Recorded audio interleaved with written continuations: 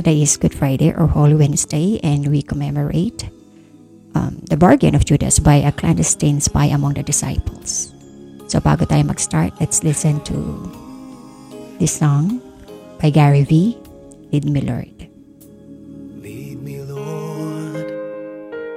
Lead me by the hand and help me face the rising sun. Comfort me through all the pain that life may bring. There's no other hope that I can lean upon. Lead me, Lord. Lead me all my life. Walk by me across the lonely roads that I may face. Take my arms and let your hand show me the way.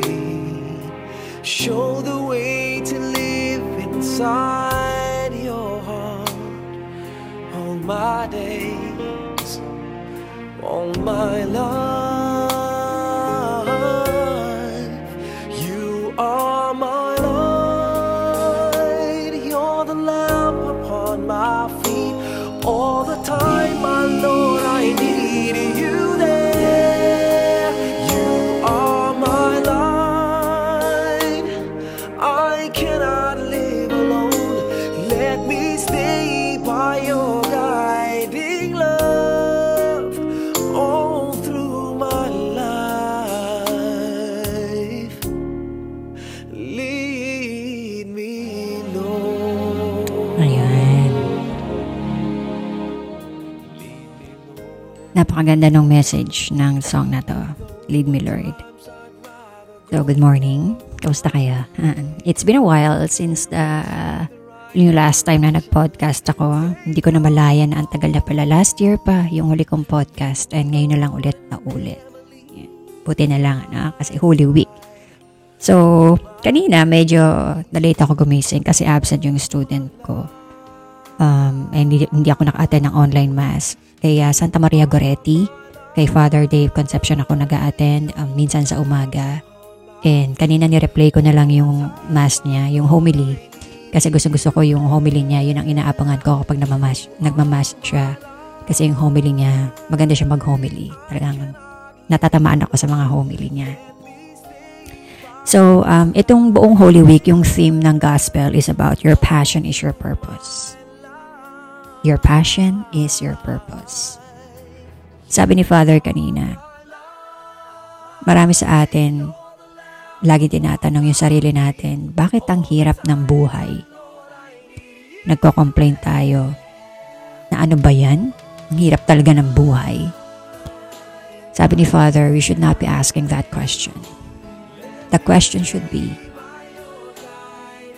what's your purpose in life? What is our purpose? Kung bakit tayo nabubuhay. Tama nga naman. Ako guilty ako na minsan sinasabi ko na bakit ang hirap naman ng buhay? Ang hirap maging matanda. Ang hirap.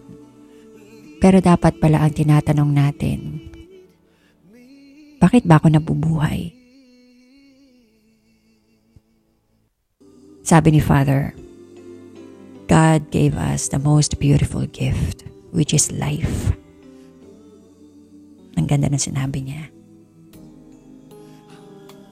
And it's up to us kung paano gagamitin yung life na binigay sa atin ni God, ni Lord. Choice natin yon kung paano natin patatakbuhin yung buhay natin. Huwag natin laging iaasa kay Lord lahat, no? Na, Lord, bigyan mo ako ng ganito, bakit ganyan. Binigyan niya na tayo ng regalo eh. And kaya nga tayo binigyan ng utak ni Lord para mag-isip. Huwag nating iasa lahat sa Kanya. Kailangan din natin kumilos at mag-isip. Kaya nga sabi ni Father, it's our choice. Paano ba natin gagamitin yung buhay natin? Pinili mo bang maging masaya yung buhay mo? Pinili mo bang maging miserable yung buhay mo? Pinili mo bang maging malungkot yung buhay mo or sirain yung buhay mo? pinili mo bang tapusin yung buhay mo? Or pinili mong mabuhay ng walang purpose? Alin tayo doon? May mga tao na pinili to end up their lives kasi hindi na nila kakayanan yung problema. And yun yung nakakalungkot. Tinapos nila yung gift or yung buhay na binigay sa kanila ni Lord. Yung iba sa atin, mas pinili na mabuhay na lang na walang purpose hanggang sa kunin na lang tayo ni Lord. Or yung iba sa atin sinasabi na, Lord, kunin mo na ako. Yung ganun. Mali yun. Kasi parang binabalik mo kay God yung gift niya. Diba sabi nga natin, pag binigay na sa'yo, regalo na yan, wag mo nang, kahit na anong mangyari, wag mo nang isole. Magkagalit kayo, wag mo nang isole, i-keep mo na lang. Kasi hindi maganda na nagsusulian kayo ng regalo. May iba sa atin na mas pinili maging masaya na lang. Na yun naman talaga ang tingin kong mas mabuti. Na mas natutuwa si Lord kapag nakikita niya na inaalagaan natin yung regalong binigay niya sa atin.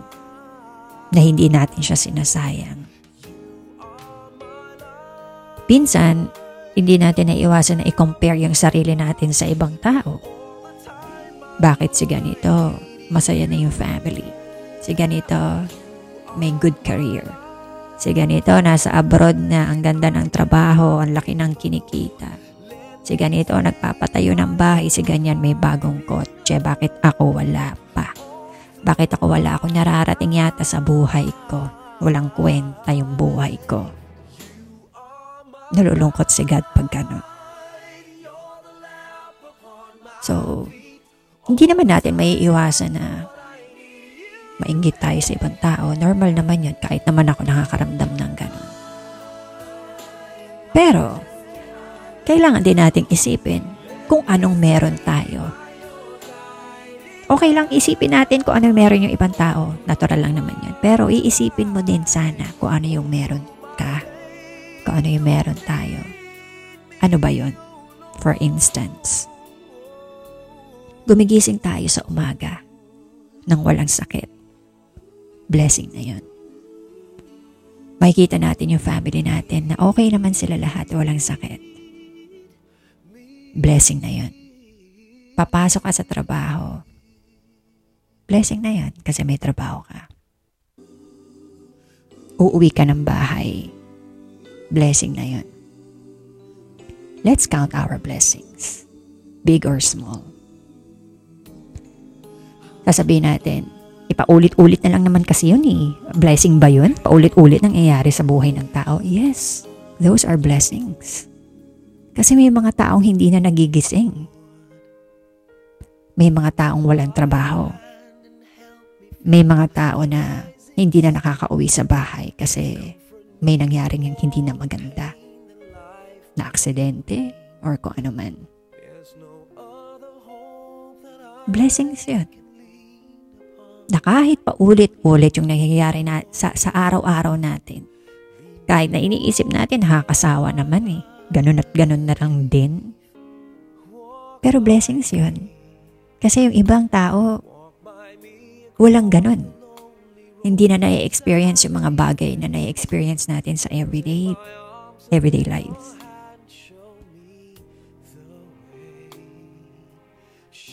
So siguro hindi tayo dapat mag-complain. Kailangan, we have to be thankful. We have to thank God na nararanasan pa natin yung mga ganong bagay na iniisip natin normal or simpleng bagay. Pero yung iba nga, walang ganong klaseng simpleng bagay na kahit gusto nilang magkaroon ng ganong simpleng bagay, hindi pa nila magawa or wala pa sila.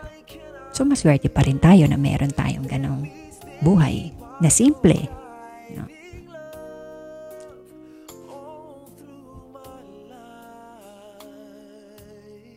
Minsan, nagko-complain din tayo na parang walang katapusan na yung problema.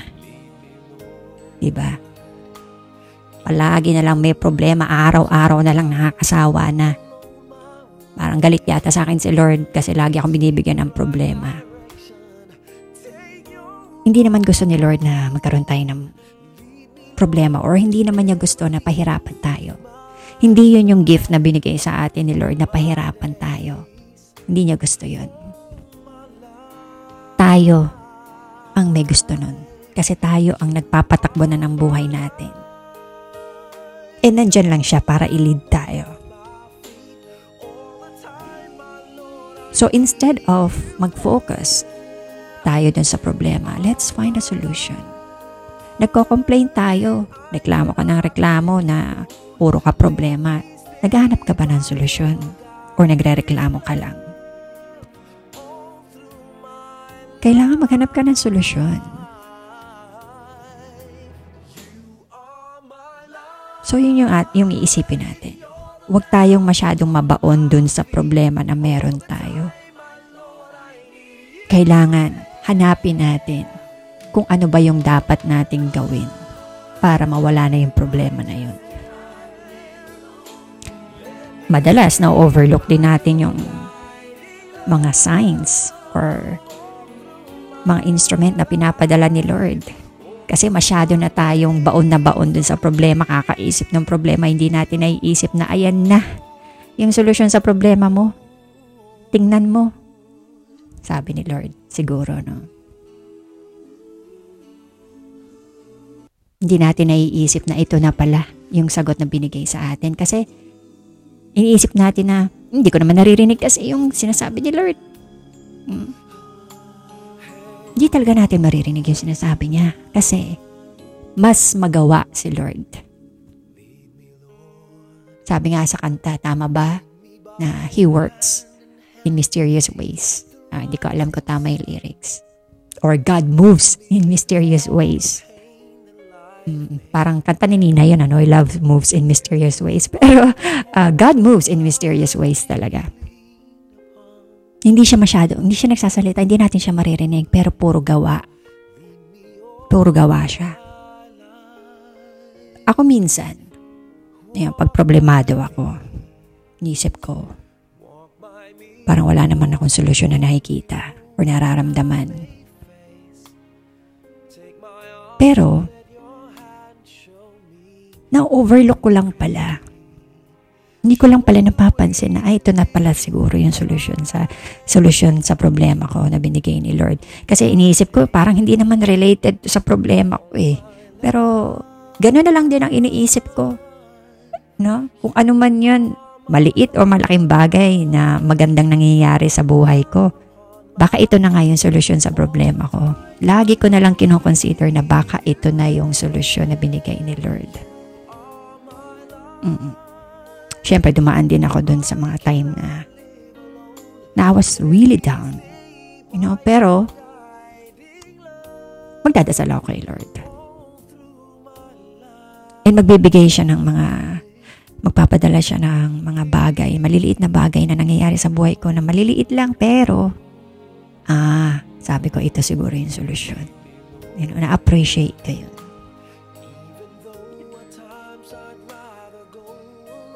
So, kung meron kayong problema, or kung ngayon, ikaw na nakikinig ka, kung meron kang isang malaking problema na feeling mo wala ng solusyon, tingin mo wala ng solusyon, meron yan.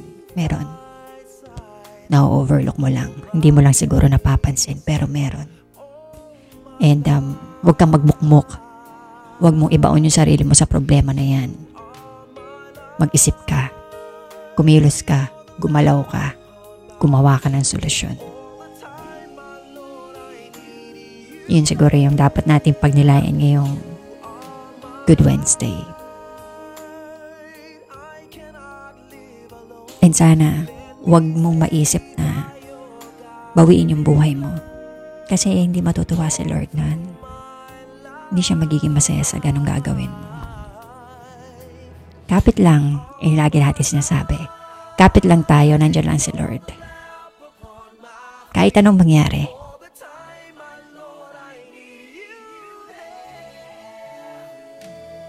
So, yun lang. Yung ating pagninilayan ngayong Good Wednesday or Holy Wednesday. And sana lahat kayo safe. Have a nice day. My life. Oh,